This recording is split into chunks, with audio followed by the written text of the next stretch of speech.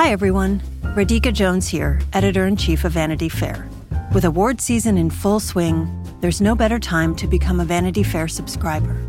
Let our editors take you behind the scenes of this year's nominated films, from prestige indies to major blockbusters, plus exclusive coverage of Hollywood's biggest events. Visit VanityFair.com today and save 10% on a yearly subscription for a limited time with promo code OSCARS. That's VanityFair.com, promo code OSCARS for 10% off a year of insights and access you won't find anywhere else. Subscribe today while this offer lasts through March 31st, 2024.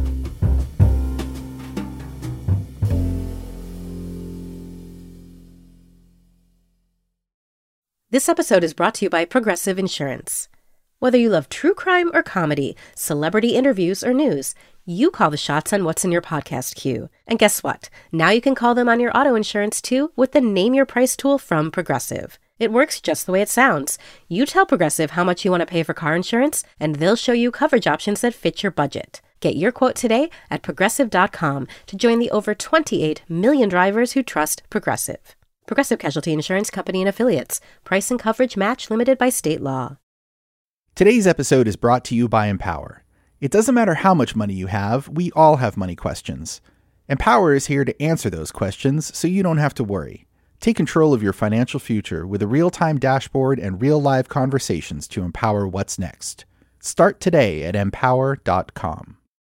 Hello and welcome to Little Gold Men, the award season podcast from Vanity Fair. It's such an honor to present this next award. And here are the nominees. And the Oscar goes to... And the Oscar goes to... And I can't deny the fact that you like me. Right now. You like me. I'm the king of the world. There's a mistake. Moonlight, you guys won Best Picture.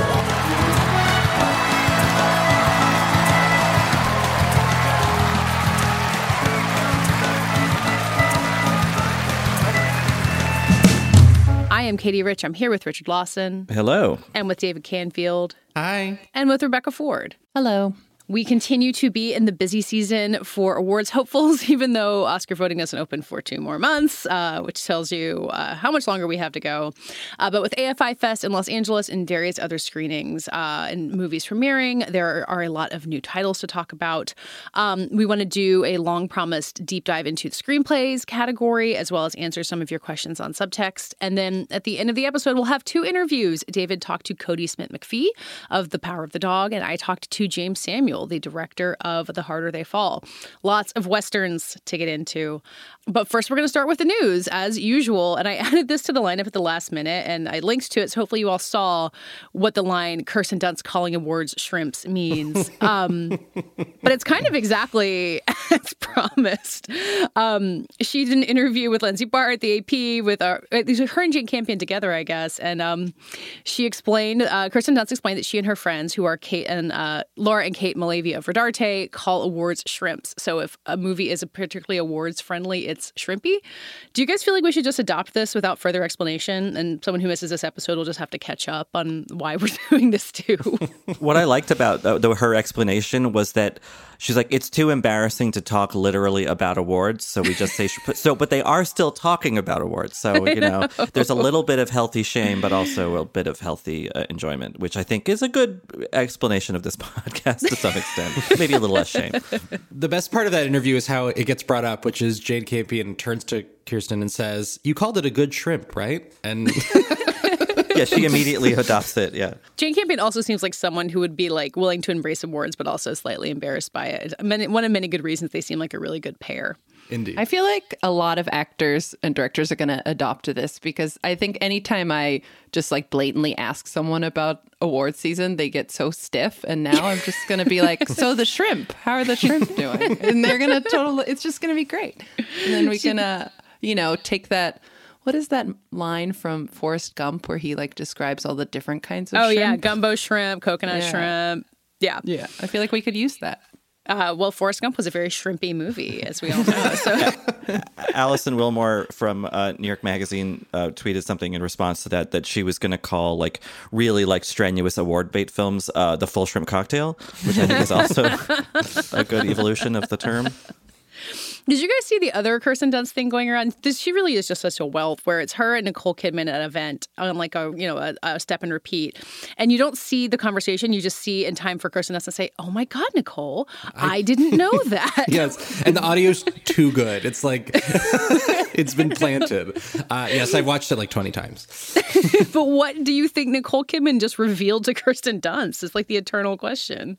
I used to be married to your Interview with a Vampire co-star. I mean, Kirsten was pretty young back then. It was hard for her to get a grip on it.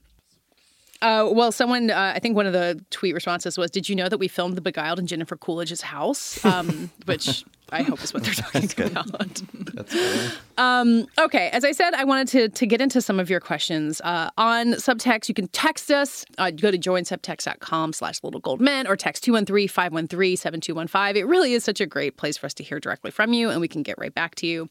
And I did want to answer one on the air because Courtney texted, and then someone else asked me if Taylor Swift's All Too Well short film would be eligible for the short film Oscars. And it's not. I'm sorry to be the one to tell you. It's only because of eligibility, because it didn't open in time. It would have had to open by the end of September to be eligible this year. So it could be eligible next year. Taylor Swift hasn't gotten an Oscar nomination yet, even though we keep thinking it will. So maybe it will be as a director. Stranger things have happened. And then the next question that this is going to throw to you pretty quickly, Richard, because Ryan wrote in asking about The Worst Person in the World and the fact that it's coming out in February 2022.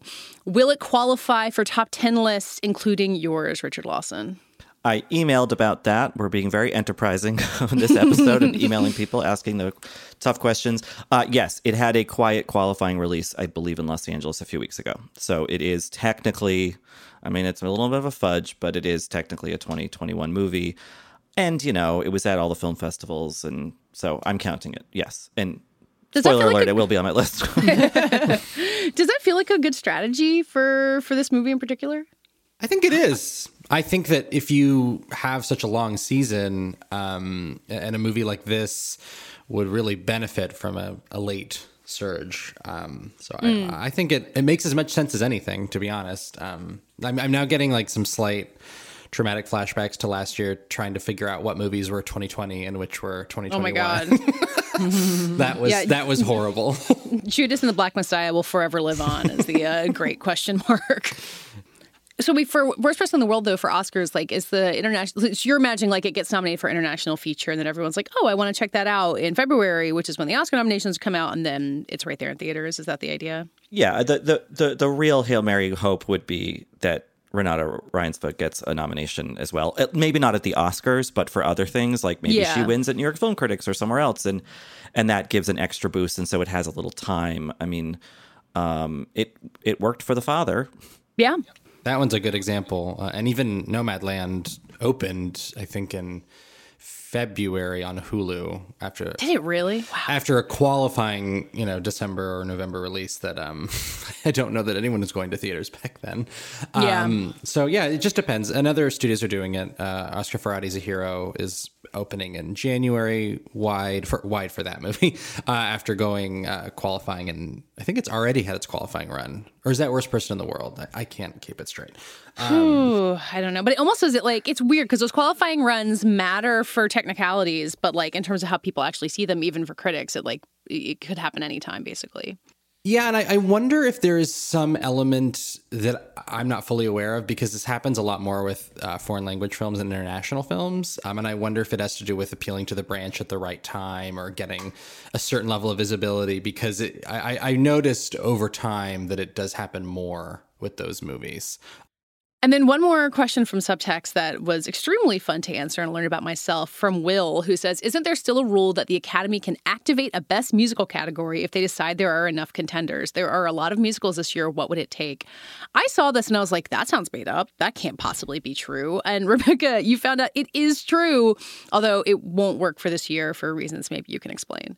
It was really fun to learn something new about the Oscars, because I thought we really knew everything, but it is true. There can be a Best Original Musical category, but for it to activate, as the language says, is nearly impossible. I mean, you have to have at least 10 contenders, And each contender has to have at least 5 original songs. So even if we're looking at the musicals this year, most of them are not original. You know, they're from they're mostly from plays, right? So they're from the stage. So they don't, you know, each of them I think has one original song. If you look at like Dear Evan Hansen, they created a new song, but everything is pre-existing. So it is really interesting that this could happen, but I think the odds of us ever having a year of 10 original musical movies is slim. we can dream. I think another complication is that in order to activate it, you have to insert 2 keys at the same time and turn them. And Guild Cates was buried with one of those keys. So it's just all hope is lost, I think. Yeah, there's some really weird language in the rules if you really dig in, you know, about the keys. They're hidden underground under the new museum. It's very complicated. People digging up through Hollywood Forever Cemetery trying to find...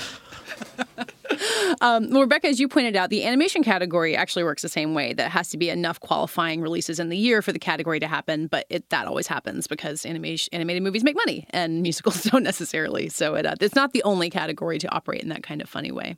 Yes, exactly. Well, again, please send us your weird specific questions. Even if we don't read them on the air, we'll try to answer them. You know, I feel like when you used to write in trivia questions to the newspaper to find out before Google, we're going to be the Google for very obscure awards questions. Okay, moving on to the news of the moment. Last week, we talked about how everyone was in LA and everyone was shaking hands. And then AFI Fest happened, and there was even more of that. And I think the biggest story out of AFI Fest, and for a festival that when we were talking last week, David, you thought might be a little bit quieter than years past, but Tick, Tick, Boom really had this big premiere at AFI Fest last week. And all of a sudden, it felt like my whole Twitter feed was swooning over this movie that, as I've hinted a few times, Rebecca and I both saw a while ago and were excited about and kind of had to keep under our hats.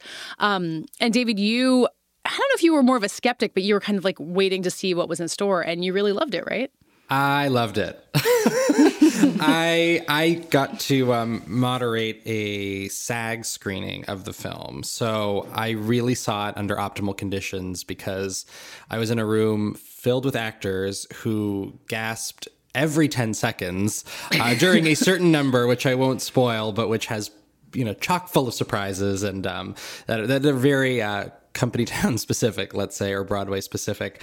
And it's a really lovely movie that surprised me. I think Lin-Manuel Miranda's direction and overall handling of it is not less renty than I expected, but it's a little bit more nuanced and unexpected over the course of the movie. Andrew Garfield is really amazing. Robin DeJesus is particularly great in a key supporting role, and it played really well all week. They did a lot of screenings for it. The cast was out and about, and I think it's an interesting contender because, as we've been talking about, Netflix has a lot, but I think this one should not be underestimated because it has a lot of appeal to the biggest branch in the Academy. And Richard, maybe you were the skeptic I was looking toward on this one because you know a lot about musicals, and I feel like you're always the one who I'm like, okay, wait, is it actually a good musical or is it just hype? And you really liked it too, right?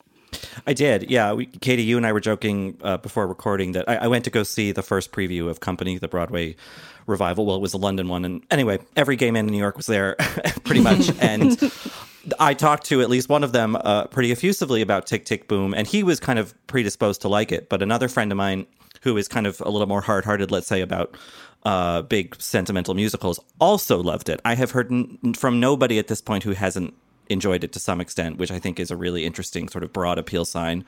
And I'm one of those people. I thought it was much better than I thought it was going to be. And that's not to say anything about which talent is involved. I mean, they've all done good stuff in the past, but I just something about the combination of it made me a little leery about how it was going to handle doing a Tick, Tick, Boom musical, but also doing kind of a Jonathan Larson biopic and a Rent origin story and all that. And I think it's just very well balanced. It's a really shrewdly made movie that also that shrewdness doesn't get in the way of its just big, broad sentiment. And, I cried in the way I wanted to and felt uplifted and kind of encouraged about creativity. And it's really kind of a home run. Yeah. It's interesting because I think that is a movie that a lot of people are going into a little skeptical or nervous about being disappointed. And I think it's really going to serve that film well because it really does exceed those expectations. And I had a similar thing with King Richard. I feel like I went in sort of expecting a standard sports movie, and it ended up being much more than that. So it's interesting to see these films that are kind of succeeding so much because they are a lot better than people are expecting. Yeah, I think the Rent question of it really does benefit this movie because Rent, it was, a huge touchstone for so many people, many of them around our age. And the movie adaptation was somewhat of a disappointment. But I think Tick, Tick, Boom is more than like Rent again. It has almost more depth to it, I think, because you have this one central character who's trying to achieve his artistic dreams. And we know that he did. And we know that he had this huge contribution to musical theater. So it's not like, Roger trying to write like a mediocre rock song. Like it's much more powerful than that, I think. And Andrew Garfield at the center of it, I think it's just really hard to understate hard to overstate how powerful he is in this. Like, he's just really wonderful, and he's been wonderful in a lot of different things. He got his only Oscar nomination for Hacksaw Ridge, which is one of the less wonderful things that he's done, but I'm just so excited to kind of see him move into this period of his life. And if he is, in fact, in the next Spider-Man, which I think he is, I don't know for sure, but I think he is, it's a very interesting fall for him and that combination of things. And Tammy Faye out there, too. I think also we were talking about, the activation of the Best Musical thing. Somewhere in that prophecy is Vanessa Hudgens is in a Best Picture nominee at the Oscars, right? She's really good in this movie. She is. And she gets just enough to do. I was kind of worried that she would be a bit sidelined because there's also Alexandra Shipp's character taking up some of the female singing parts. But like, she really makes an impression. She's done Mimi at the Hollywood Bowl, I believe, in a short kind of concert run of Rent. So she has experience with Jonathan Larson's material. And it's good for everyone involved, pretty much, which how often can you say that? Yeah. Yeah, Vanessa Hudgens also did the Rent Live.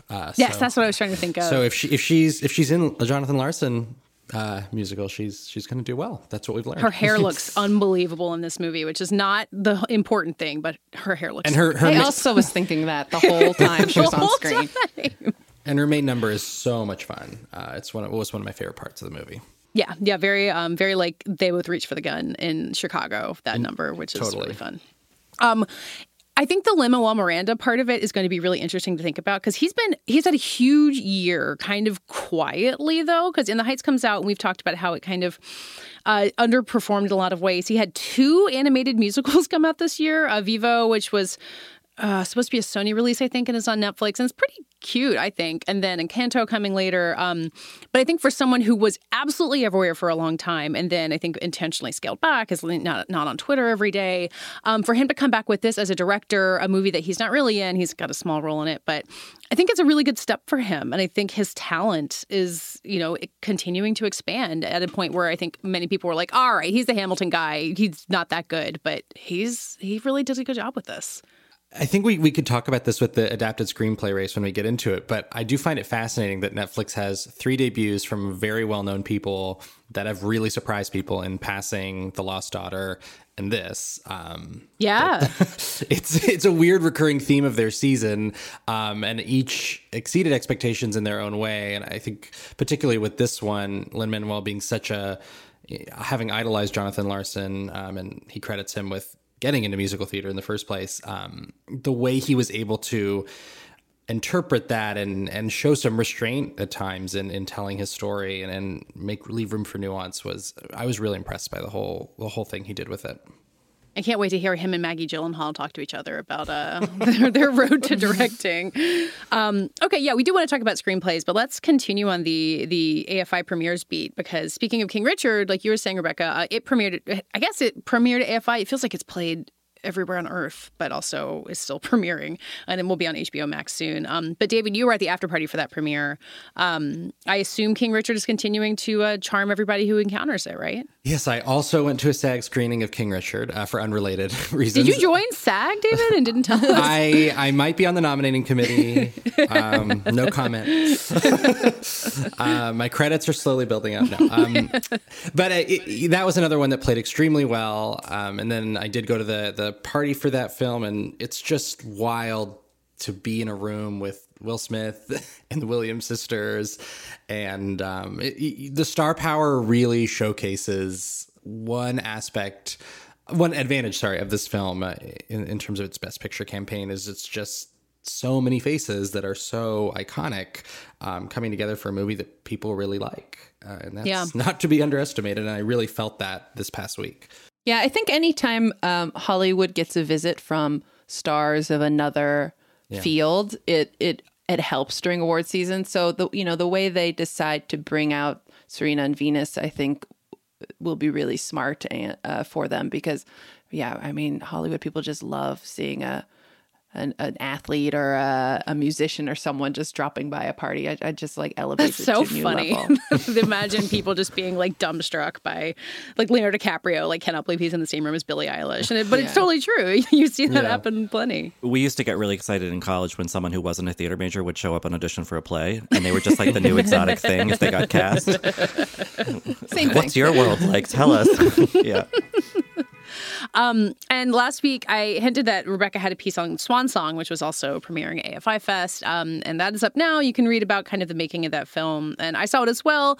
I was kind of seeing tweets from the premiere where, the whole room is in tears, which is, this movie really is a solid tearjerker, perhaps more than anything else this season. And Rebecca, you and I think have both been enthusiastic about Mahershala Ali's performance.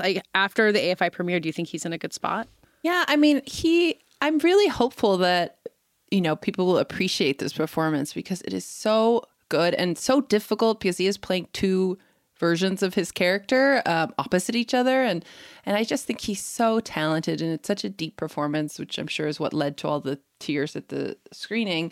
The film is Apple and they're, I think, still figuring out their awards season strategy. So I just hope it doesn't get lost because it's a really special performance that I will probably be stumping for every week on this podcast. I had to kind of chase publicists for even any screening info about that, and it's like if you have this big Mahershala Ali performance, like why I don't know. It's funny that it's sort of arriving very late and sort of unheralded.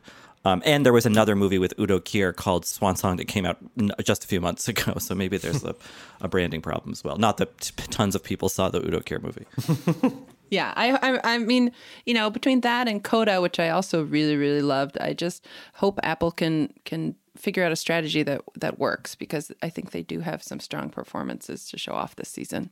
Talk about tearjerker and Coda. Like that's a powerful double feature between the two of them. I can see Swan Song playing well at home though. If for people who have Apple TV and know that there are movies on it, which is I think always a question. It'll be out December 17th. Like it's a movie that I think a wide range of family members generationally could watch. I've been thinking the same thing about King Richard on HBO Max next week. Like if you're at home with your parents, like that is a movie every single person can put on. So, we're right now we're in the period where everyone's getting out and going to screenings, and then over the holidays, everyone gets their links and their discs and kind of hunkers down. So it's interesting to see what takes off in that period. There are going to be some heartbreakers in Best Actor for sure. There are just too many big contenders there, and once precursor noms start rolling in, there will be some, people who are left out of the conversation who maybe we weren't expecting, and conversely, like there's a lot of great performances here, and some we may not be giving enough of a shot. May have more of one than we think. I mean, Garfield's definitely in, right? Like I think Garfield is in. I do think the movie's playing well enough, and it's just such a moment for him. I would be surprised if he didn't make it in. Yeah. One last LA premiere to talk about before we dive into screenplays. Being the Ricardos played on Saturday in LA. It wasn't part of AFI Fest, right? It was just a premiere. David and Rebecca, do you guys remember? It was I think it was like more of a tastemaker screening. Okay. So just starting to get it out to people who will tweet things about it after they see it. Well, lots of people did. And it was a SAG screening as well. I should add. Okay. And then everyone who was in the room, which does not include any of us, unfortunately, but it just played really well to the room, according to everyone who was there. I think it's actually not as much in the Best Actor race, but Nicole Kidman was getting her share of attention for it, and playing a very famous real person has worked out well in many an actress race. I think as opposed to Best Actor, I think actress is fuzzy enough where you could see her popping in there. But I mean, I was kind of wondering if Being the Ricardos was going to be a significant contender, and it seems like after this weekend, it's right in there, right? Yeah, I mean, Rebecca and I have saw possibly an earlier cut of the movie, so we'll have to see the finished version before fully commenting. But I am waiting for reviews on this one and a broader reaction. I remain a little bit skeptical about its chances overall. Does it feel kind of like those like Marvel premieres where like hours later everyone's raving and then like 2 days later there's the second wave of more measured takes? Not unlike that. Okay. I do think also because it is a movie about making a TV show, it just plays really well to industry audiences, you know, and there's a lot of that language of being in a writer's room that, you know, people just eat up. So, yeah, I mean, as we're saying that, I think that was a very friendly audience for that movie. And it's Nicole Kidman, you know, I mean, and J.K. Simmons. And, you know, these are actors that actors love to watch. So I'm definitely waiting to see more reactions as well. And to your earlier point, Rebecca, about going into, say, King Richard or Tick, Tick, Boom with lower expectations, there was a lot of really negative buzz around Nicole Kidman, specifically her casting in this movie, which Rebecca and I knew that was pretty unwarranted, having seen something. So I would guess that people were just pleasantly surprised that she's not bad in the movie at all. And sometimes that can influence a general reaction. That's what Nicole was telling. That's what Nicole was telling Kirsten Dunst. She was like, you know, that was me playing Lucy, right? I mean, the trailers that have come out, it's a really impressive feat. And I think every year we kind of struggle with like, well, they look and sound a lot like this famous person, but is that like, what does that make it a performance? Like, and this could be another interesting place to get into that. Although she's done really well playing real people in the past, so doubting her might be foolish. I think also whatever you might think about Sorkin, when the right actor just tucks into his kind of verbosity, it really registers for people, you know, like, it didn't work for Chastain and Molly's Game, but like, you know, I think Nicole Kidman has a bit higher profile than that. And I don't know, I'm seeing it tonight. I'm all of a sudden excited for it in a way that I hadn't been before. I really hope Nina Arianda gets some attention for supporting actress. I think she's the real standout of this movie and deserves it. I was a huge fan of Chicago 7, which didn't necessarily work for everybody, so I'm ready. Well, we're talking about Sorkin, so let's go to screenplays. He is in the original screenplay category, which is the thinner one this year, while still having plenty going on in there. But I think when we get to adapted, we might talk about why that's a lot more competitive.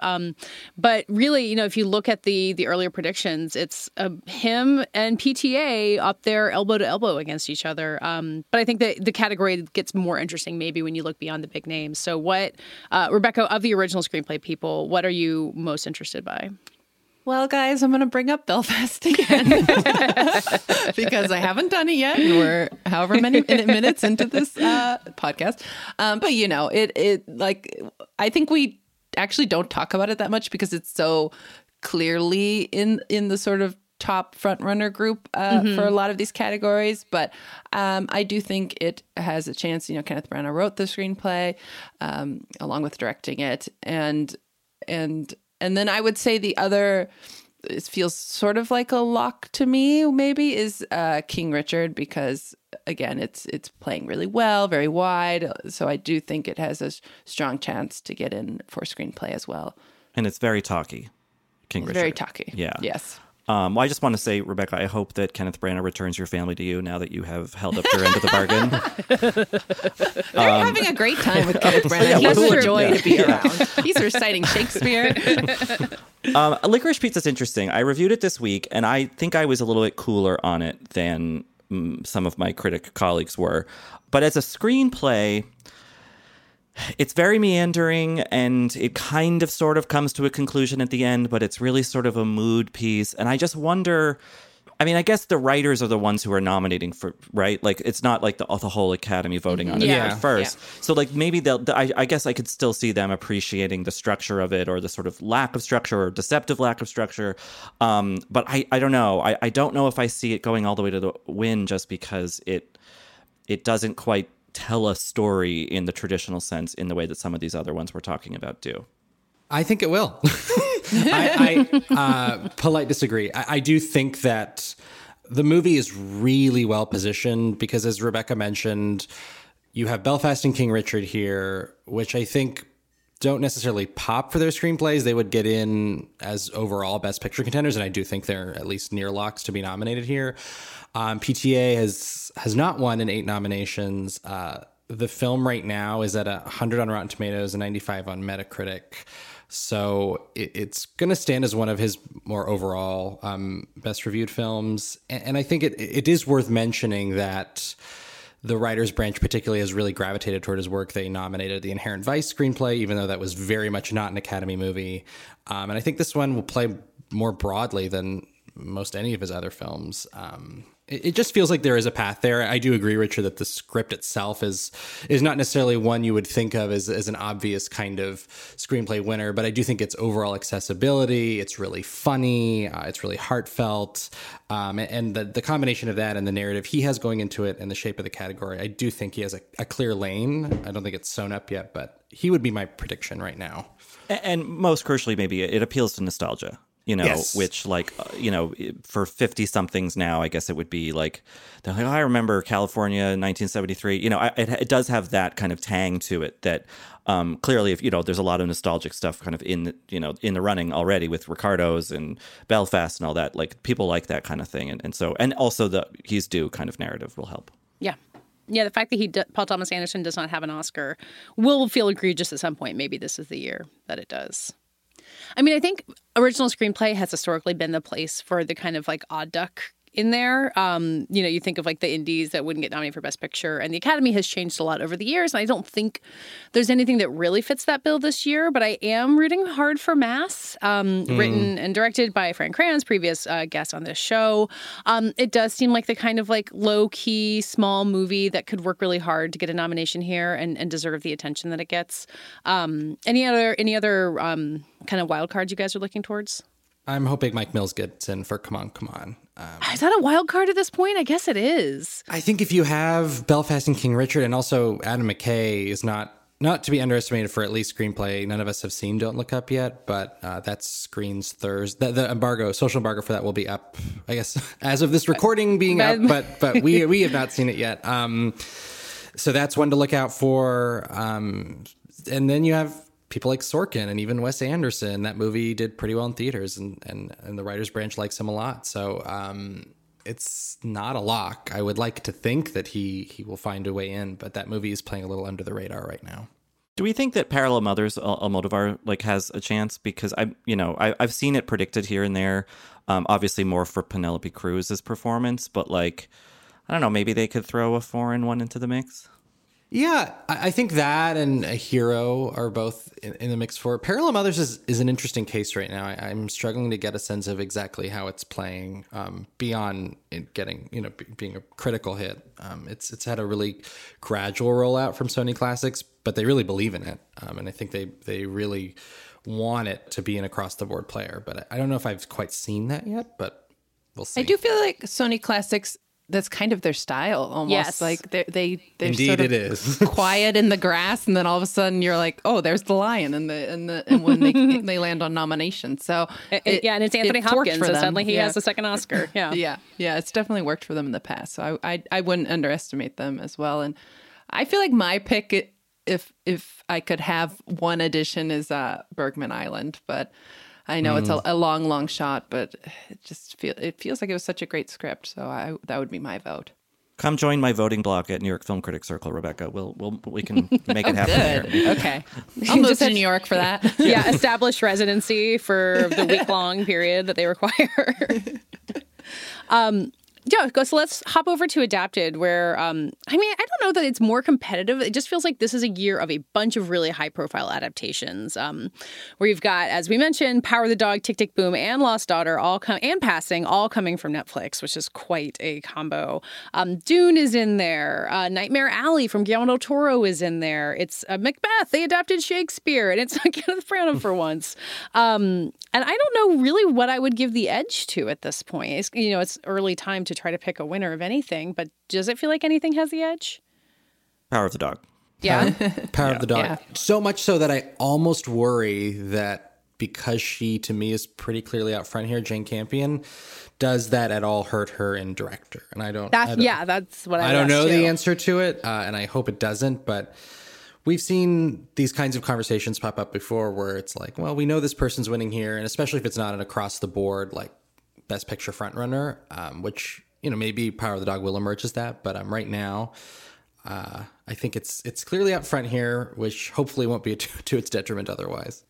It feels like such a wasted opportunity, not wasted opportunity, a missed opportunity. Jane Campion has a screenplay Oscar.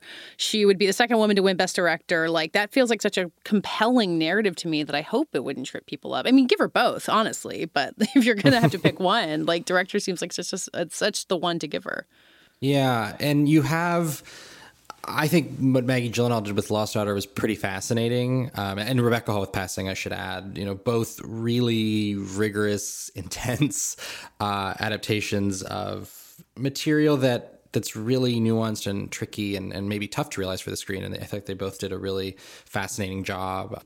Another one that we probably should talk about is West Side Story, which is adapted by Tony Kushner. Heard of him? who is probably not to be underestimated here. But one other one that's sight unseen right now. Speaking of the Campion thing, I just looked Bong Joon-ho, one director and screenplay, 2019. Iñárritu did it for Birdman. So it's not like it's been so long that someone has won both. It can easily happen. Yeah. Tony Kushner doesn't have an Oscar. I just feel the need to point. Anytime I'm given a chance to talk about how the Oscars treated Lincoln badly, I will, because I love that movie. West Side Story would be it feels like a strange Oscar for Tony Kushner, but everyone wants him to have one, I assume. That one is showing late after Thanksgiving, so we still have a little bit longer to live in that mystery, I guess. Isn't the rumor, Katie, that Peggy Siegel had something to do with Lincoln's Oscar sputter out? Was she backing Argo that year? She was not given Lincoln as a property for when she was doing her work in New York, and so she's out of spite, the rumor is, kind of helped or tried to sink it. I don't know if she was actually that powerful. That's probably a story coming from her, but that does seem about right. David, when you were talking about tricky adaptations for The Lost Daughter and Passing, I was also thinking about Dune, which I think got its share of knocks for being half of a book, but what does seem like an incredibly difficult adaptation, like one that has stymied many people in the past. And it doesn't seem like the most obvious screenplay nominee because it's got so much else going for it, but I would really like to see it in here. Yeah, I would too. And I think that because it's considered such an not an unfilmable book, but a book that's extremely difficult to thoroughly adapt. And Denis mostly got credit for doing that. It's definitely in the conversation. To me, it just depends on how stuff like Nightmare Alley and West Side Story play, because those are potential overall Best Picture players that, like where you have King Richard and Belfast on the original side, could kind of get grouped in here with all these really interesting, slightly smaller movies. Because we also have stuff like The Humans from A24, which is not going to be the most popular movie, but I think is a really delicate transition from stage to screen there, and one that maybe will get discussed a little bit here. So you have a mix of big and small in a lot of cases. I think Dune, to me, I feel like it has a chance because you have to remember it's the writers voting, and I think a lot of them would probably think, how would I have adapted that book? Oh, I could not have adapted that book. So, that gives them sort of an incentive to respect what was done with it. The other one I'm kind of curious about is Macbeth. I think people feel how they feel about the movie, but, it is adapting Shakespeare and it's Joel Cohen, obviously. So I do wonder if that's going to get some momentum down the line. And people are really familiar with that IP, Yeah. So. and we mentioned Coda, right? That has a pretty, I think, strong shot of getting a nomination here. Yeah, I think it's another one that yeah. We had a question from Rory on Subtext about Macbeth, saying we didn't mention it at all on the previous episode, and asked if the steam was running out on that. It does feel, in screenplay and kind of elsewhere, I think it's a big question mark because it premiered at New York Film Festival and has been kind of hanging out in the ether until then, but it could be primed for a resurgence. I'm not sure what's going to happen with it next. Yeah, I think it's about keeping it in the conversation. We're talking about actors who don't do a lot of press and a director that doesn't do a lot of press. So I think it'll be a challenge to keep it relevant. Yeah, I think it's going to be a really tough road for that movie in the awards conversation. Even Denzel Washington, who I think is pretty safe for a nom, but as that category keeps getting more and more competitive, he may be one of those people who we're surprised to see left off of some lists in the coming months.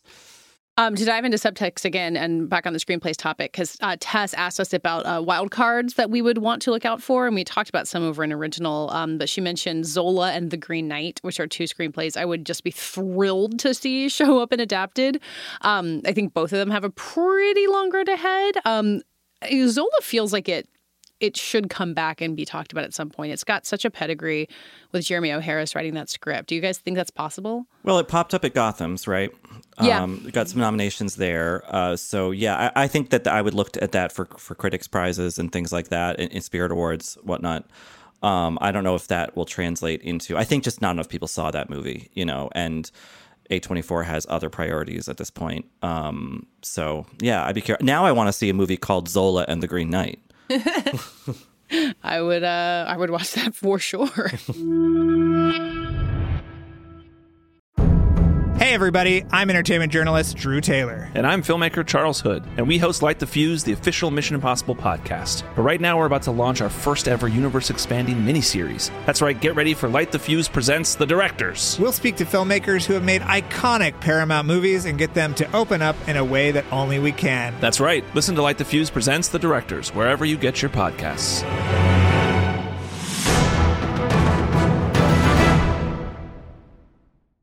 This episode is brought to you by Empower. Can you retire early?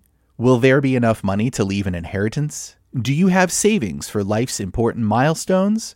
If you have money questions, Empower has answers so you don't have to worry. With a real-time dashboard and real live conversations, you can get clarity on your real-life financial goals. Join 18 million Americans and take control of your financial future to empower what's next. Start today at empower.com. The questions around retirement have gotten tiring. Instead of, have you saved up enough? Shouldn't they be asking, what is it that you love to do? And how can we help you keep doing it? The truth is, you're not slowing down. So your retirement plan should be more of an action plan, a hiking plan, a music plan, a sailing plan. The point is, whatever you're passionate about, we can help make sure you never stop. At Lincoln Financial, we have the products to help protect and grow your financial future so you can keep doing more of what you love. Make your pastimes last a lifetime at lincolnfinancial.com/action-plan. Lincoln Financial Group, marketing name for Lincoln National Corporation and its insurance companies and broker/dealer affiliate Lincoln Financial Distributors, Inc., copyright 2024, Lincoln National Corporation. Okay, to jump to the interview portion of the show, first, let's hear from David, who talked to Cody Smith-McPhee, who is in The Power of the Dog, a movie we keep talking about and will keep talking about, and he's really wonderful in it. So, David, can you tell us a little bit about what we're going to hear? We'll hear from him at the near end of a months-long press tour for this movie, who's a little exhausted, but also kind of thrilled by it, and it was really interesting to catch him at this moment because the movie has been touring literally the world nonstop since the beginning of September, and he's been right there the whole time. And this is a new experience for him for sure, and I think rightly getting a lot of Oscar buzz for it. All right, let's hear that interview.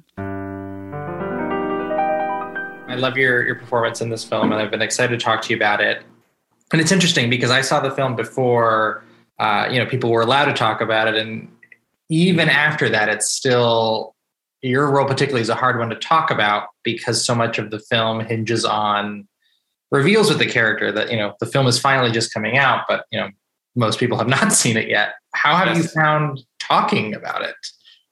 Good question, man. Thank you. Because a lot of people will lead in with describe your character, and it's the hardest thing ever to do without giving away too much. But also, we're marketing here. You have to anchor people in or hook them in with why the story is so beautiful and why your character is so interesting and intriguing. It's really a hard task with Peter because he has so much that's internalized and so much that you don't want to give away. And a great deal of his character arc has to do with judgments about him initially and what they end up resolving themselves to be. So, yeah, you have to be very kind of tiptoe around talking about him. But yeah, I think that in and of itself is intriguing and makes people want to check it out. Yeah. Well, how did I mean, in the broadest way, how did Peter strike you before you auditioned, before you talked about it with anyone? How did he kind of immediately come off the page to you? I feel as if like while I'm reading it, in the best way I can, I try and like represent what the audience's journey will be on it. I'm going through it, watching it. And just a lot of these kind of judgments arise with Peter and for Phil as well. And it's just a lot in how they initially carry themselves and respond to other, characters. But I just love the way that by the end of the movie, it forces you to kind of recontextualize and reconsider everything that you initially thought about the movie and about the characters.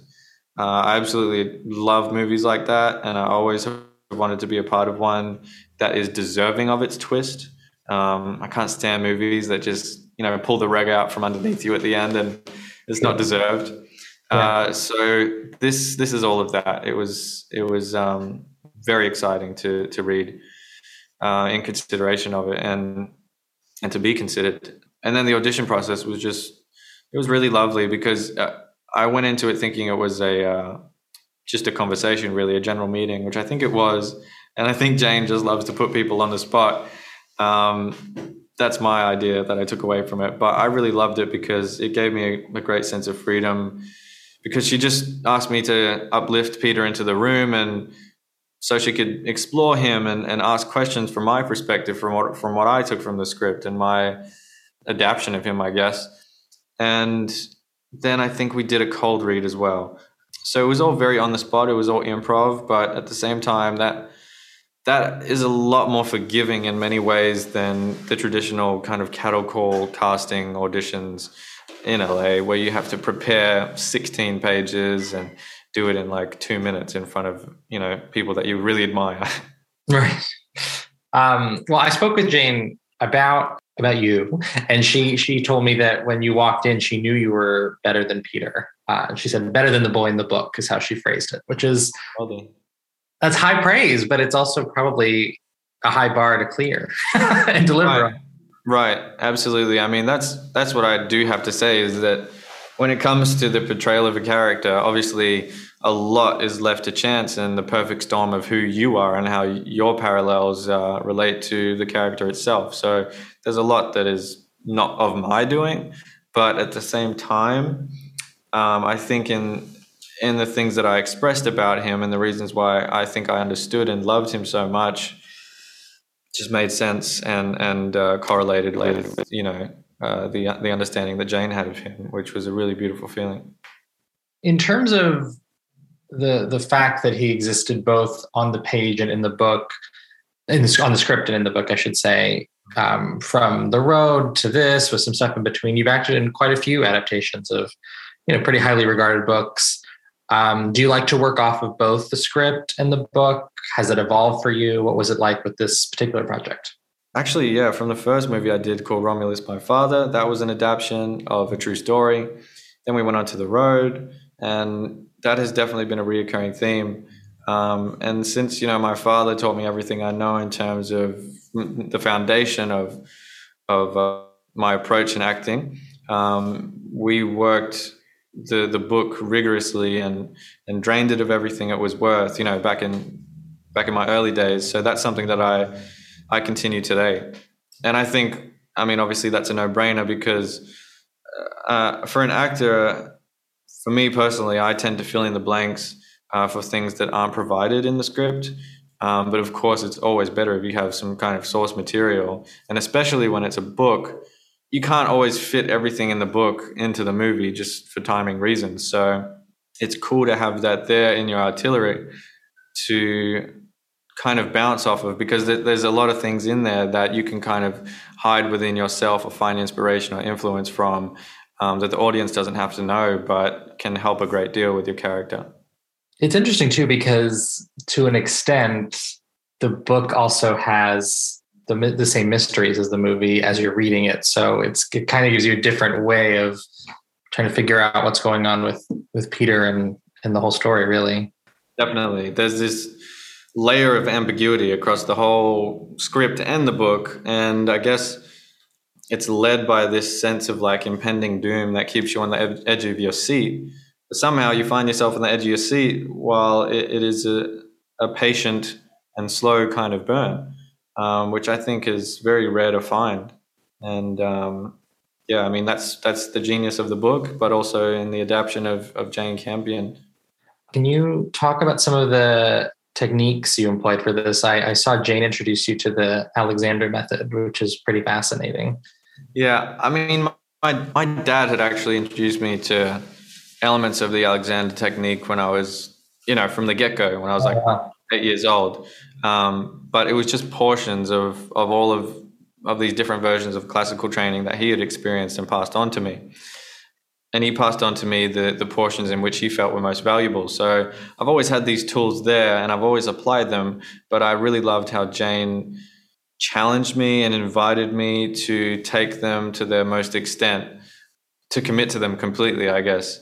And so instead of just like, writing and studying things in a journal, I completely embodied the idea that, a fox might be similar in its characteristics to Peter. So, crawling around on the ground and things like that, I think really help you discover more. And then I guess just rediscovering things that you don't really think about because you did them so long ago, like a dialect coach. I had to work with many of them when I was younger, obviously being Australian and, doing American and Scottish, Irish, German roles. And it's something I pick up quite quickly. But to revisit it's not a bad thing, I think we're always a student of our craft. So it's healthy and it's rewarding to step out of your comfort zone. And that's what she forced me to do. What was that like in the context of the ensemble? Because I know Benedict got to try something a little bit new in terms of going more method, and you have other actors there who have been working for a long time, who have their own styles. So for you, was there a kind of give and take there? What was that like?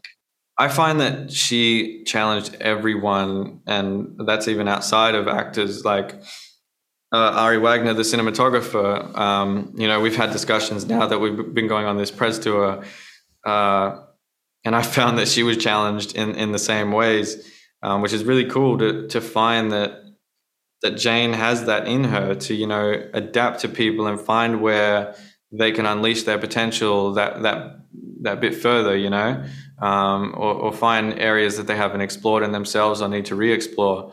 I find that fascinating. It's almost as if we all went through a Jane Campion boot camp. But yeah, they were all very different methods.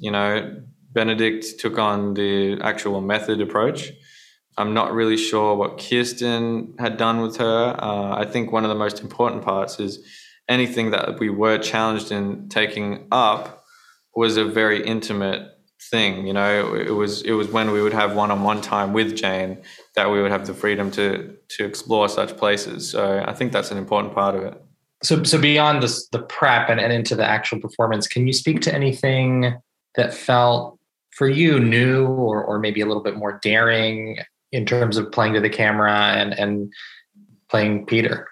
Yeah, I would say specifically the body movement specialist that I worked with, not the Alexander technique one, but there was a following one that I had worked with in New Zealand.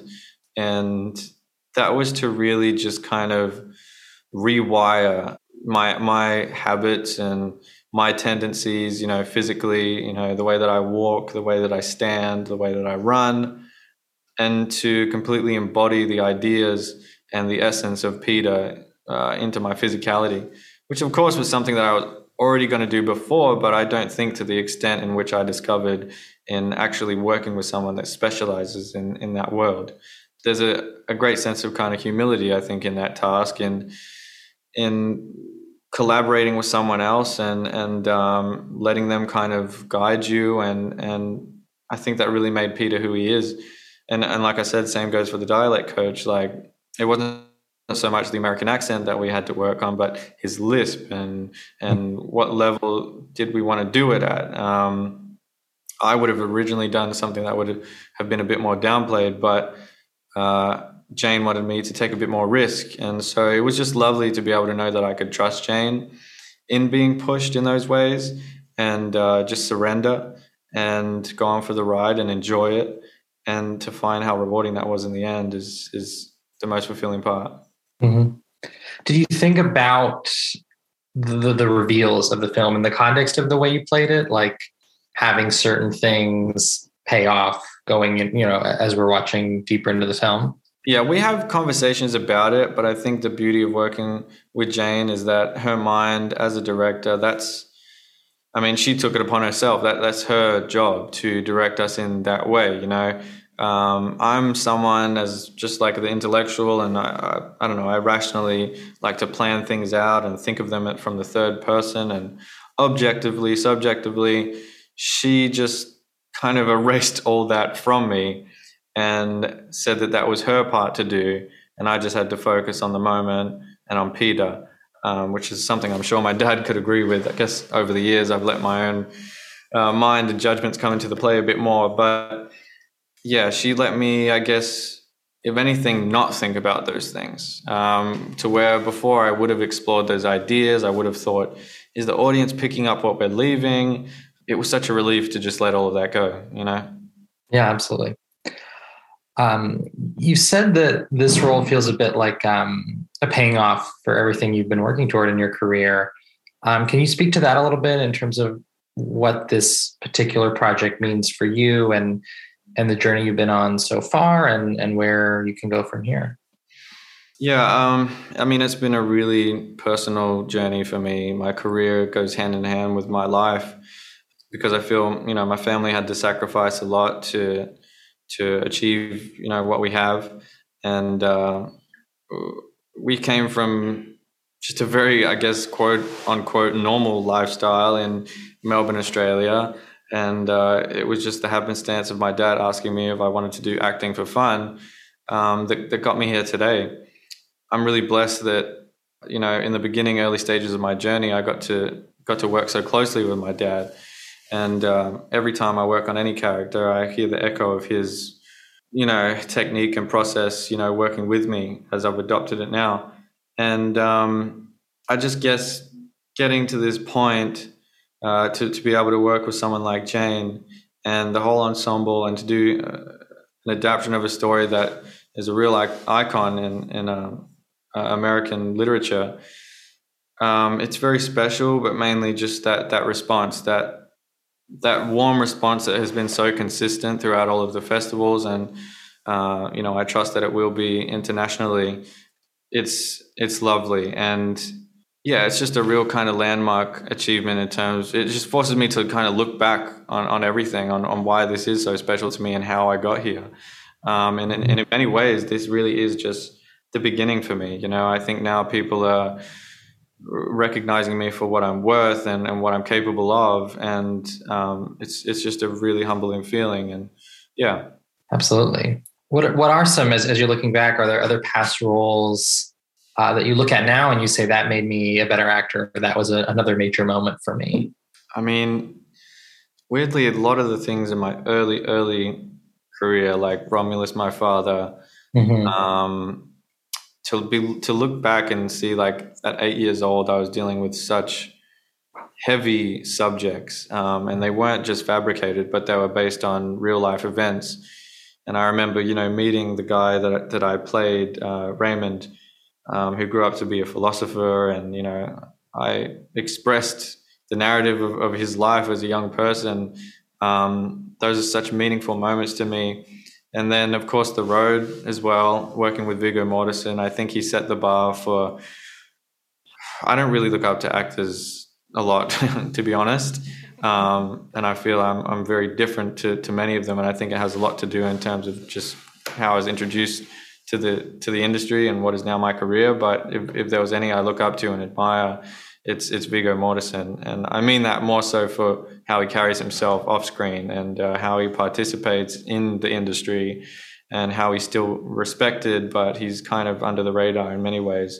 That just has profoundly affected me, and I will always remember my journey with him. And I guess Matt Reeves as well. I guess it was all of those in a line. Romulus, my father, The Road, and Matt, Let Me In was right after that. Yep. And that film overall was just very cool. The setting and another adaptation of a book. But I grew very close with Matt Reeves, and he kind of let me into his world, and I took on a lot in terms of just like being a sponge and watching how he does what he does as a director and as a filmmaker. And that's, I think, the first time I felt really inspired to want to be able to do my own stuff one day if I want to go down that path.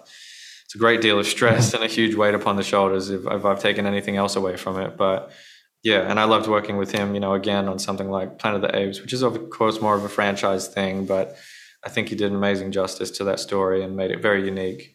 So yeah, many, many people I've worked with, most of them, in fact, have played a huge part in the development of who I am today and why I love what I do so much.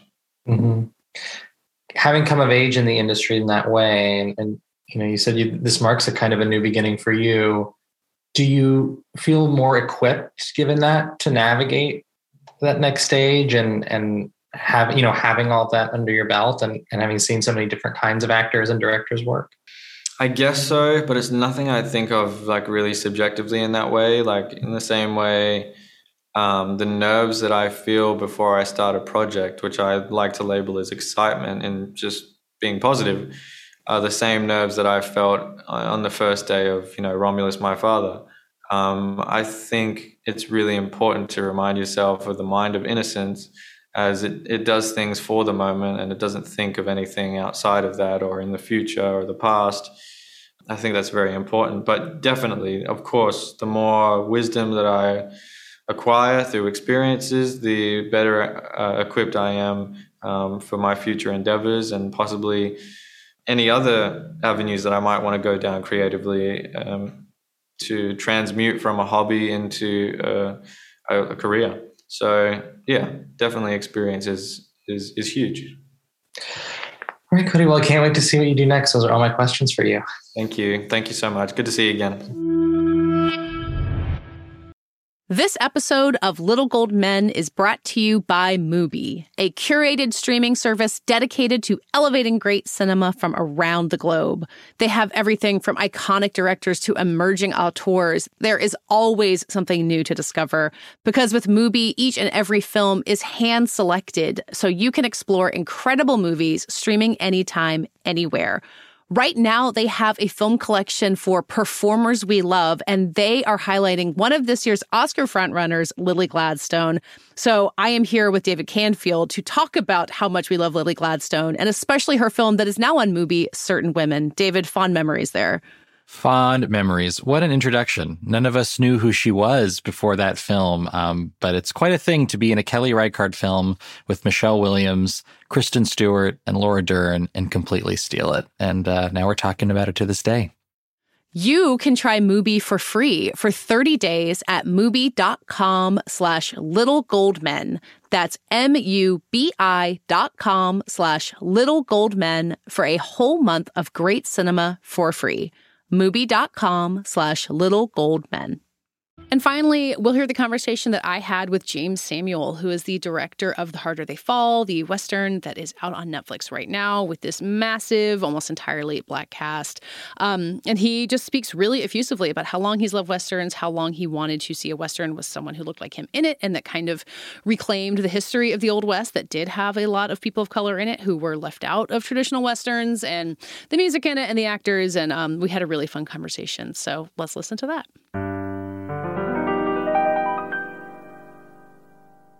Thank you so much for doing this. I know your big press push was a couple weeks ago, so hopefully you're ready to get back in the Harder They Fall mindset. I never leave the Harder They Fall mindset, ever.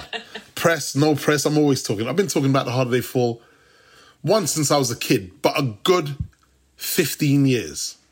Yeah. Non-stop. And then 10 years when I started sketching out what the film would be.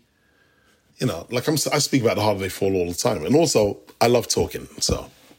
Well, and like something like that doesn't leave you. Just because the movie's out doesn't mean that the world of the film can leave your brain when it's been part of you for so long. Absolutely. And it, chances are it never will. It's such a, for me, such a dynamite piece of work. And also, I'm not at all mature. Like when, the mature way to be or the grown-up way to be would be like, yes, well, when I made The Harder They Fall, it was an experience of such a... I ain't like that, man. I'm from the hood.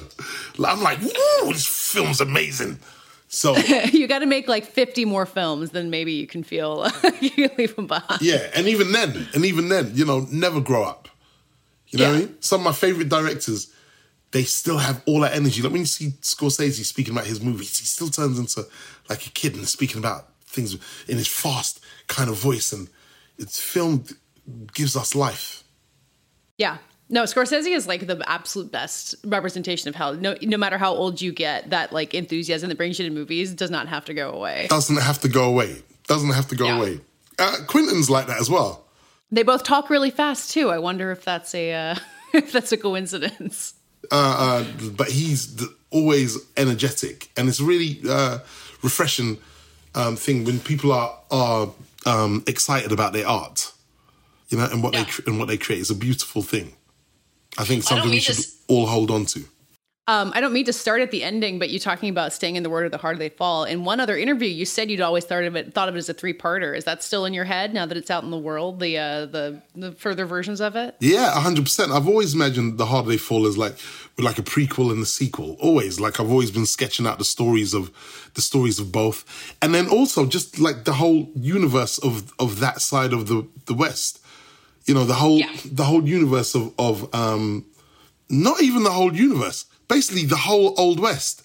If you take away the narrow, white male, centric stories we were given, then that means you have a whole universe of stories with women, of actual dominance, with people of color, all races.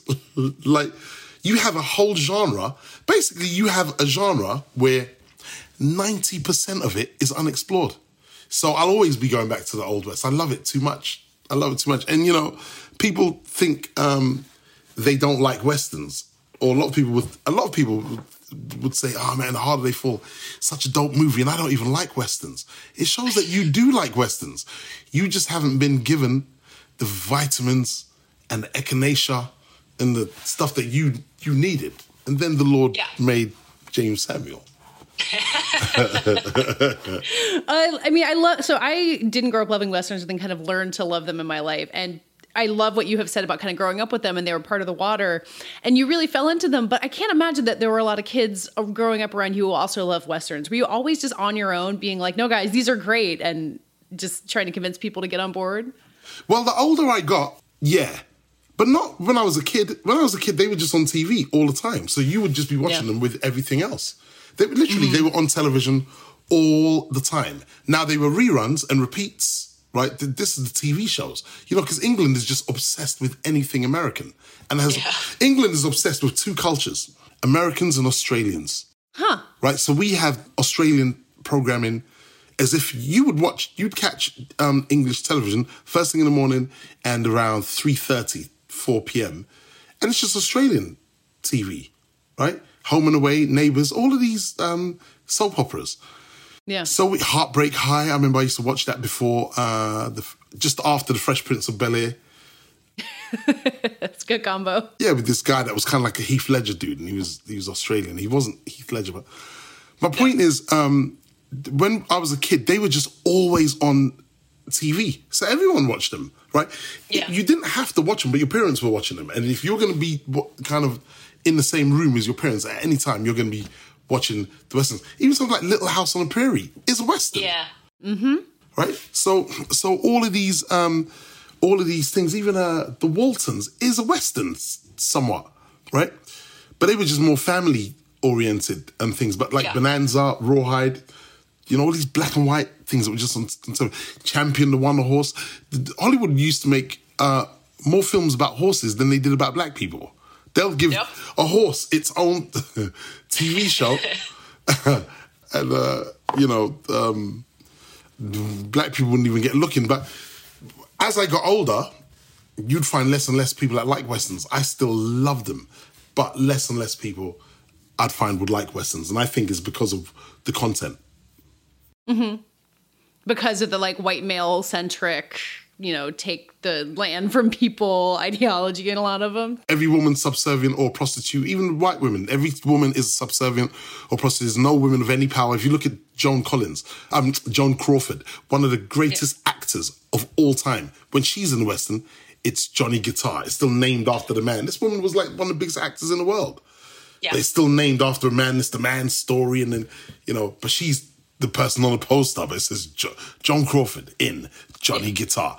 Like, Hollywood just could not give women any shine in that genre. And they definitely wouldn't give any person of color any human or humane narrative. So I think people just tune out of those things. They just will never catch people for whatever reason. The golden ground, the dialogue, the standoffs, everything would just attract the horses. Everything would just attract me about a Western. But in my yearning for a broader landscape of storytelling, I ended up just making my own. I love you talk about yearning for a broader landscape, which is like the theme of every Western, is like wanting a more space and wanting to get out to some golden land. It's like the theme of a Western was your life leading you to making a Western. Yeah, I was literally experiencing that, watching those guys, looking for their broader pastures. I'm like, can we get some broader pastures with the camera? Because if you yell cut, if the person yells cut and just turns to the left, he'll probably see a person of color. Or woman with substance, with dominance. But as soon as they yell action, it's the craziest thing. They tied it in there. Yeah, it's the craziest thing. More so than any other genre that Hollywood would produce. Well, it's like the Western, it fell out of favor like in the 60s and 70s when Hollywood starts, expanding in some way. So it's like just in time when they might have put other people in Westerns, they decided to stop making them, and it never got a chance to catch up. It never got a chance to flurry. And then once in a while, Clint Eastwood would make a Western, Pale Rider or Unforgiven. They'll be wicked movies. But again, they'll fall into the tropes of the Old West. I think every woman in Unforgiven is a prostitute. Yeah. Yeah. Well, I mean, that's just like, in High Noon, like the most interesting female character in Westerns in the classic ones is the woman who's a prostitute. And she's fascinating, but that's still her role. It's crazy. It's the craziest thing. Like, so when I read that James Samuel's revisionist Western or has reimagined the Old West, I ain't reimagined nothing. Hollywood reimagined the Old West. But I'm just giving them a broader viewpoint of what life was like for people. But you also fictionalized it, and like on Western, all original Westerns too. You took these real people and you kind of said, "Here is a version of the story. These people are real," as it says in the beginning. Was there ever a part of you that thought you would make something more historical, or was it always going to be, "Here's my fictional but emotionally true version"? No way. I couldn't make something historical because then we'll only be speaking about one character. Mm-hmm. Like if I took the story of Bass Reeves, okay, but then no one will be speaking about Nat Love, Jim Beckwith, Bill Pickett, Stagecoach Mary, Gertrude Smith, Wiley Esco. We wouldn't be speaking about none of these people. If I took the story of Nat Love, we wouldn't be speaking about Bass Reeves, Stagecoach Mary. What I did was assemble them all like the Avengers. And so we could be speaking about all of these characters. At no point did I want to make a historical biopic because I want to have all the things I love about Westerns in them. I love the genre of the Old West. Bank robberies, train robberies, jailbreaks. In The Harder They Fall, I don't think this has ever been done before. I put a train robbery and a jailbreak in the same scene. Why not? They have prisoners on trains. Why not? Exactly, right? So I put a bank robbery, train robberies, jailbreaks. Like, I love this. I love this stuff. And I love all of those characters so much. I can't choose which one to just, make one story about. I remember being on set and I would look at both gangs. I'm like, this is amazing. On one hand, the quote-unquote good guys are who was the goodies in real life. Nat Love, Bill Pickett, Bass Reeves, Jim Beckwith, Cathay Williams, a.k.a. Cuffy, Stagecoach Mary. On the flip side is the baddies, people who are outlaws in real life. Even though everyone's outlaws in the film, but real dangerous people. Was Gertrude Smith, Cherokee Bill, Rufus Buck in the infamous Rufus Buck gang. I guarantee you, we would never, ever, ever have seen a film with Rufus Buck in it. No one's talking about this character. If I'd have made a historical thing, just isolated one character, one story, I needed to make the Western that was in my brain with all of the Barrington Levy on the score and the dub and all of the music embellishments. I needed to make a James Samuel Western, but I wanted everyone to talk about these characters, so I needed to assemble them like superheroes.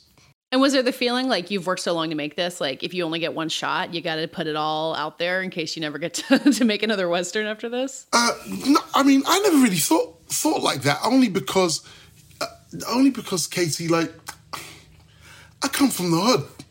I'm going to make this movie, and then I'm going to make more. Like, my brain is so optimistic with that stuff. I'm going to make this movie.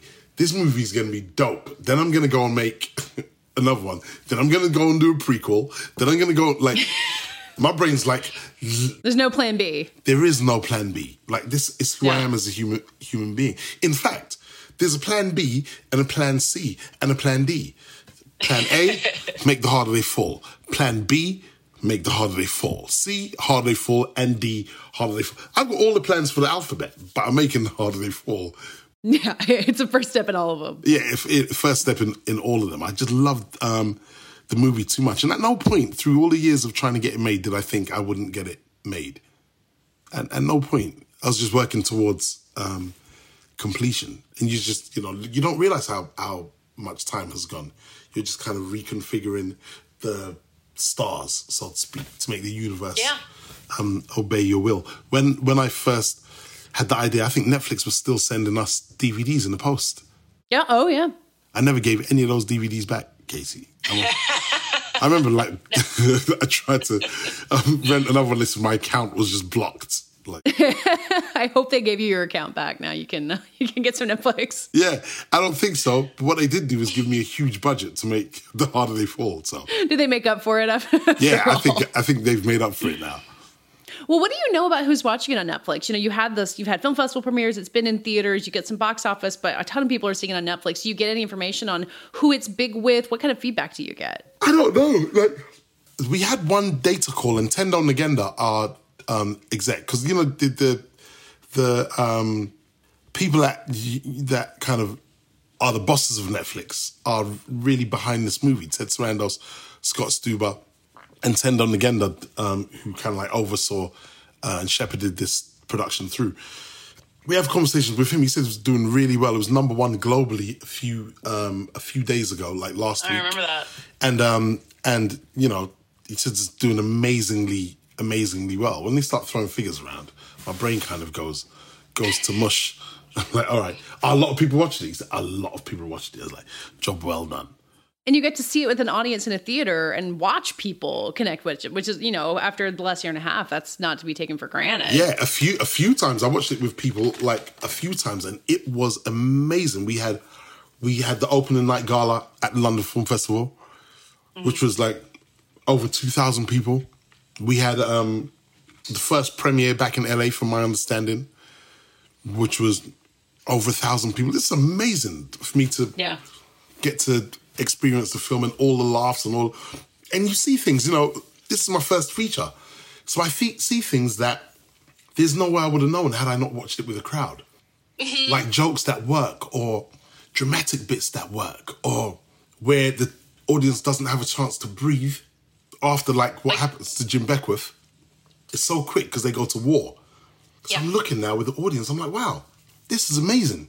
They haven't got a chance to breathe, but they can breathe when Cherokee Bill creeps up on Bill Pickett moments later.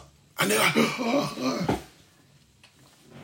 or when Bill Pickett pulls out his coin in both LA and the UK, Bill Pickett pulls out his coin and is like, I'll be damned. And the whole crowd go, whoa, whoa, whoa. Close shave. I'm like, really? Wait till he kisses the coin. Bang! Like, it's all that kind of stuff. I would not know the reaction of the crowd had I not been able to have a premiere. Yeah. Well, I want to talk to you about the ending since, you did a lot of press before the movie came out. If you're good with, some spoiler warning or whatever. But we did my colleague interviewed Idris Elba for a while, and he talked about that big monologue he has at the end of the movie, which I think everyone watching that is like, well, hang on. Like, he's Idris Elba. He needs like a big, big, big scene, and it comes in almost at the very end. And that it wasn't in the script for him to cry in that scene, and that he did it. How did that play out? What was that like from your perspective? It was the most amazing thing because my dad passed away when I was a kid, right? And the picture of the man in the mansion that is literally between them when they're talking is a painting of my father. Wow.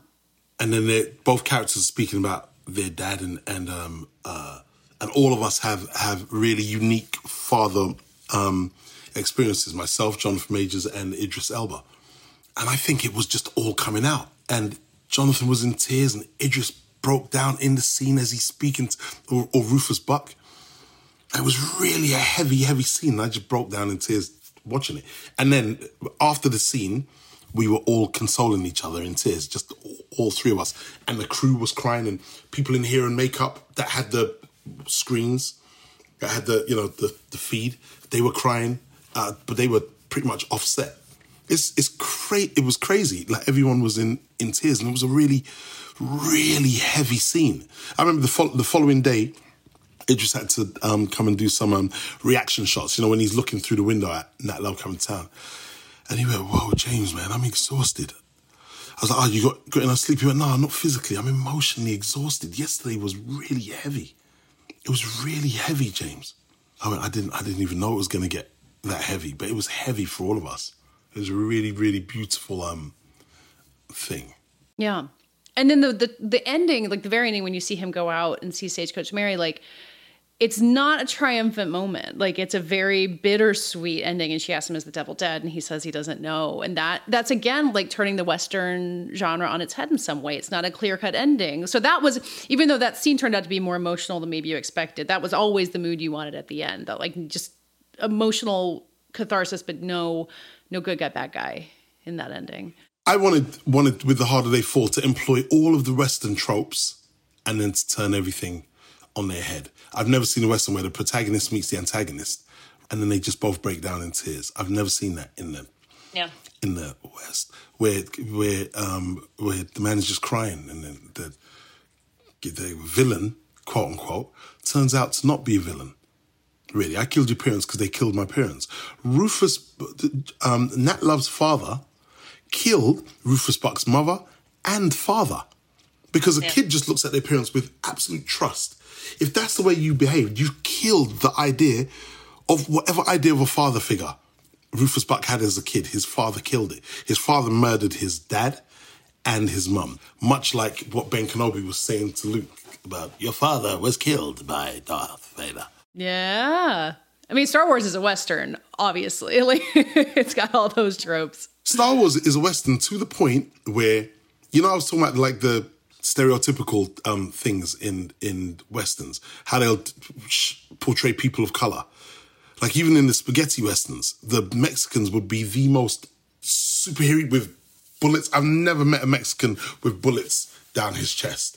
Yeah, every Western. Yeah, and I still believe Star Wars being a Western, Chewbacca represents that stereotypical person of color that they'll show in those Westerns. I've never seen a Mexican with bullets down both sides of his chest, big, fat, like it's really.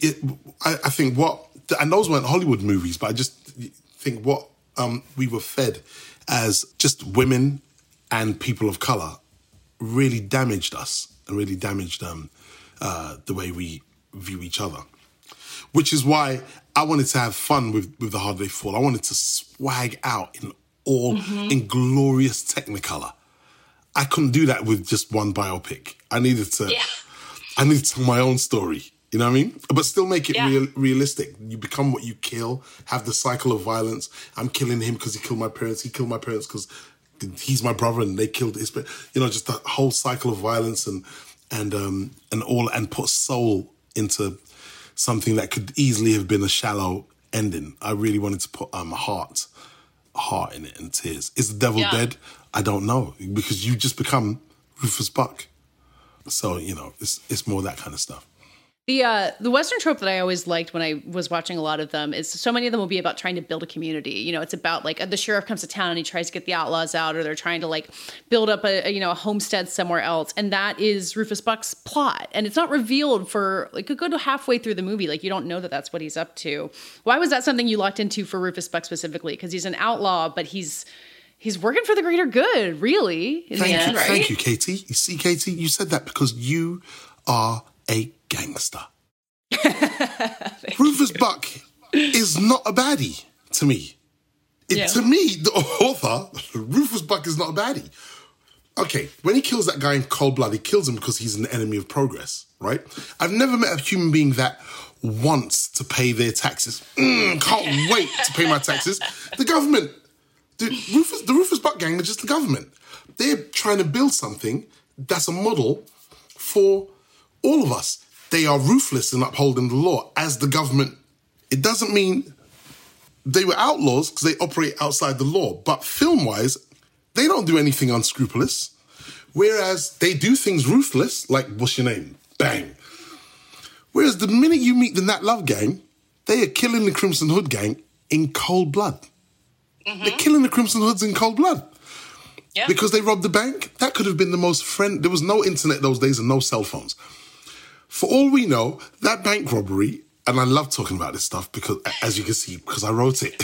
But for all we know, that bank robbery could have been the most friendliest bank robbery that ever took place. The Crimson Hoods could have actually said, hey guys, look, we're going to work really hard to pay this money back. And they probably would have done. I'm just saying, we doubt it. But who knows? And they get killed in cold blood. So who's the baddie? It's about switching everything on its head. When the two women face each other off, while all the men have weapons and guns. Those two women, like gangsters, throw their guns, toss their guns to the side and say, let's go. And go in it. Fisticuffs.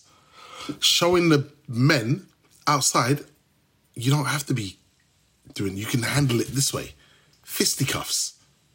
The attractive thing about The Harder They Fall was the ability to turn everything we know on its head. The showdown with Beckwith.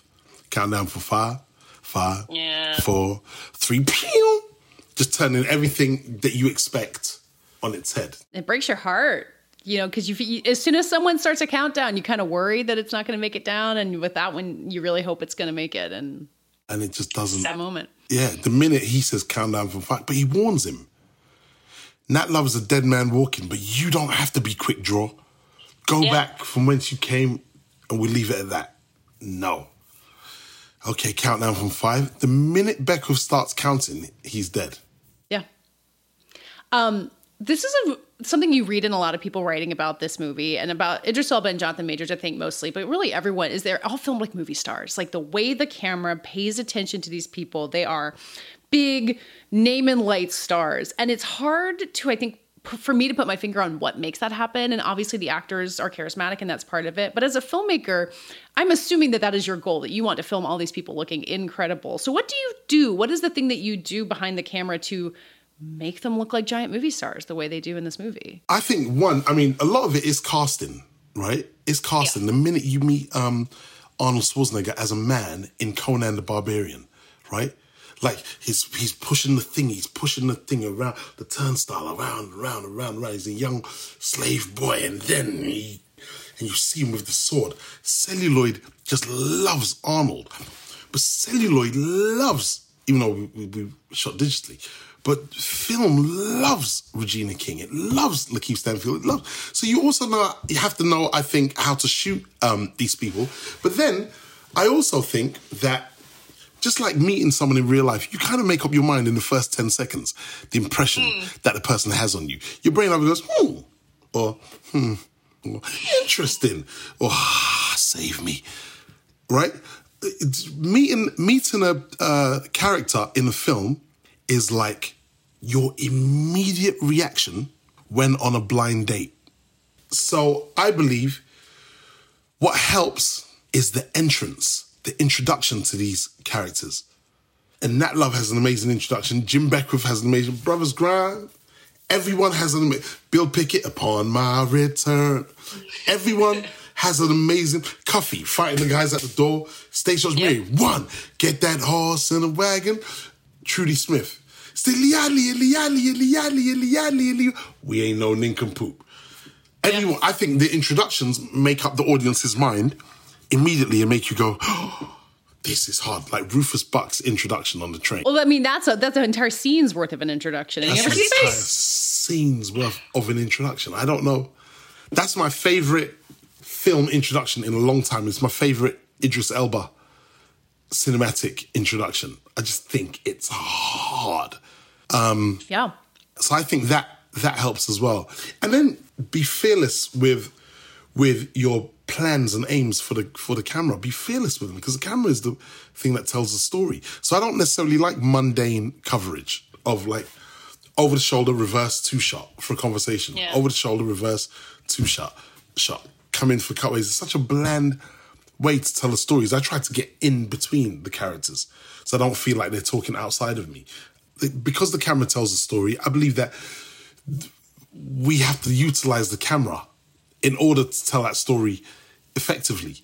And which is why I go hard on my introductions and in the long shots, the cable cam from the back of the mansion right down to Jonathan Majors on his horse, from Rufus Buck, Idris Elba to Nat Love, Jonathan Majors, in one clean shot. I just believe the camera does it when you trust it. You have to have a conversation with the camera when you're storyboarding and stuff. Like, look, man, I want to try this. Does it work? The camera will tell you about crossing the axis. The camera for the most part doesn't lie. Well, speaking of introductions, your title card, I noticed when I was just rewatching it, that it's like a film projector skipping and freezing and shuddering, and I love that flourish. And I just wanted to know why that was what you wanted to do for your name at the beginning of the film. You know, incidentally, I think when we were working on it, myself, my editor Tom Eagles, he had put like a James Samuel logo and then kind of got rid of it with a flutter. I was like, that's kind of hard. This is real. This is real hard, Michael Jackson. This is hard, meaning great. This is real hard, Prince Roger Nelson. Like, I could dig it. And so we kind of just left it in there. And I love the sound of like a film projector. In the end, you may not have noticed, when they're riding off, it goes skinny. Yeah. And that was my love of Westerns. When I was a kid, I was like, why does it always go skinny at the end? And I remember learning, obviously it's because they need to fit. They used to cut those movies for TV. They used to crop them, but they need to fit all the credits in. Otherwise, it would say Clint East and Lee Van Cleef. So they would squeeze it. So in homage to the Westerns, I squeeze the camera. I go skinny. And then just to give it that feel that I used to love. I'll probably do something like that in all my films. The beginning and ending is such a spot for setting the tone and then setting the tone for people leaving out there. Like, you really get to go big in those moments. Exactly. And I think going big is exactly why we came. That kind of thing it leads into what you said about, I'm going to put everything in there. I always say, obey your crazy. When you're creating, obey your crazy. At all costs, obey your crazy. Don't second guess it. Those thoughts are there for a reason. Go create, obey your crazy. Still keep within the parameters of the story that you're telling, but obey your crazy. And that's what I done with The Harder They Fall. I just wanted to obey my crazy and have the camera celebrate these people in front of it, so the camera could then relay its story to myself and Tom Eagles, and then we can relay it to everyone else. Yeah. Maybe one last question for anyone who's seen The Harder They Fall and maybe hasn't seen a bunch of Westerns and thinks, oh, this is cool, I want to do more of these. What would you send people to? Like that are movies either like The Harder They Fall or that you just love and think people should see if they want to like Westerns?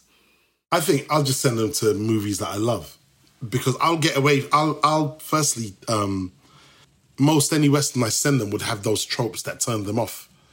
Yeah, that's true. So I would just send them to movies I love and let them know that the only thing that makes a Western is its geographical time and placement, and not even necessarily the time. these days. Because you watch that film with Ben Foster and Chris Pine, Hell or High Water. That's a Western, right? Modern day. Yes, a modern day Western. So I would show them films that I absolutely love and show them how they relate to what I did with The Harder They Fall. I'll show them just movies that I absolutely love. I'll show them The Graduate and its usage of the Simon & Garfunkel soundtrack to visuals is seamless and amazing. Hello, darkness, my old friend. Come to talk with you again. Beautiful. April, come she will. Well, thanks to you, Mrs. Robinson. Like, I'd show them that before I show them a Western. Then they'll understand my train of thought when I'm employing music in these particular scenes. And, you know, I would show them other films. I would love to watch a double feature, The Graduate and The Harder They Fall. That'd be really fun. Please program that. That'd be super hard. And I'll show you like particular things. I go, you remember that in The Harder They Fall? Now look here. Yeah. When he's on the bus, and I think they play The Sound of Silence. But he's Dustin Hoffman's on the bus. To me, that's the equivalent of Nat Love coming from behind the bushes, and you hear a voice over the soundtrack saying, away with the wind she goes, well, away with the wind she goes. Then the camera comes around and you see it's Nat Love singing with the strings. As her garden grows, hold those flowers close, for away with the wind she goes. I'll be back with information by sunup. Like, it just all... Talk about movie stars. Yeah. It just all exists in my head, kind of. And then I kind of, when I'm writing it out, just make it make sense. Yeah. I mean, there's nobody else making movies like you. So what you're doing is working. So thank you for making them that way. Thank you so much. I think it just shows that I'm not all the way crazy. That does it for this week's show. You can find us at vanityfair.com, where we're reviewing and reacting to a whole lot of the stuff that we're talking about that is just now emerging out into the world, which is so exciting. As mentioned, you can text us, joinsubtext.com/littlegoldmen, or text 213-513-7118. We love answering your questions. You can find us on Twitter at littlegoldmen, and on our own, I am at Katie Rich, and Richard. Rylos. And David. David Campfield 97. And Rebecca. Becca M. Ford. This week's episode was edited and produced by Brett Fuchs, and this week's award for the best new title for this podcast goes to Rebecca Ford. How are the shrimp doing?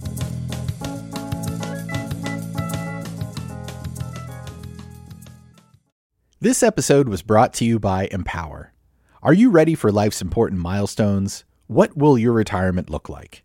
Do you know your net worth? Empower can help answer your money questions so you don't have to worry. With a real-time dashboard and real-live conversations, you can get clarity on your real-life financial goals. Join 18 million Americans and take control of your financial future to empower what's next. Start today at empower.com.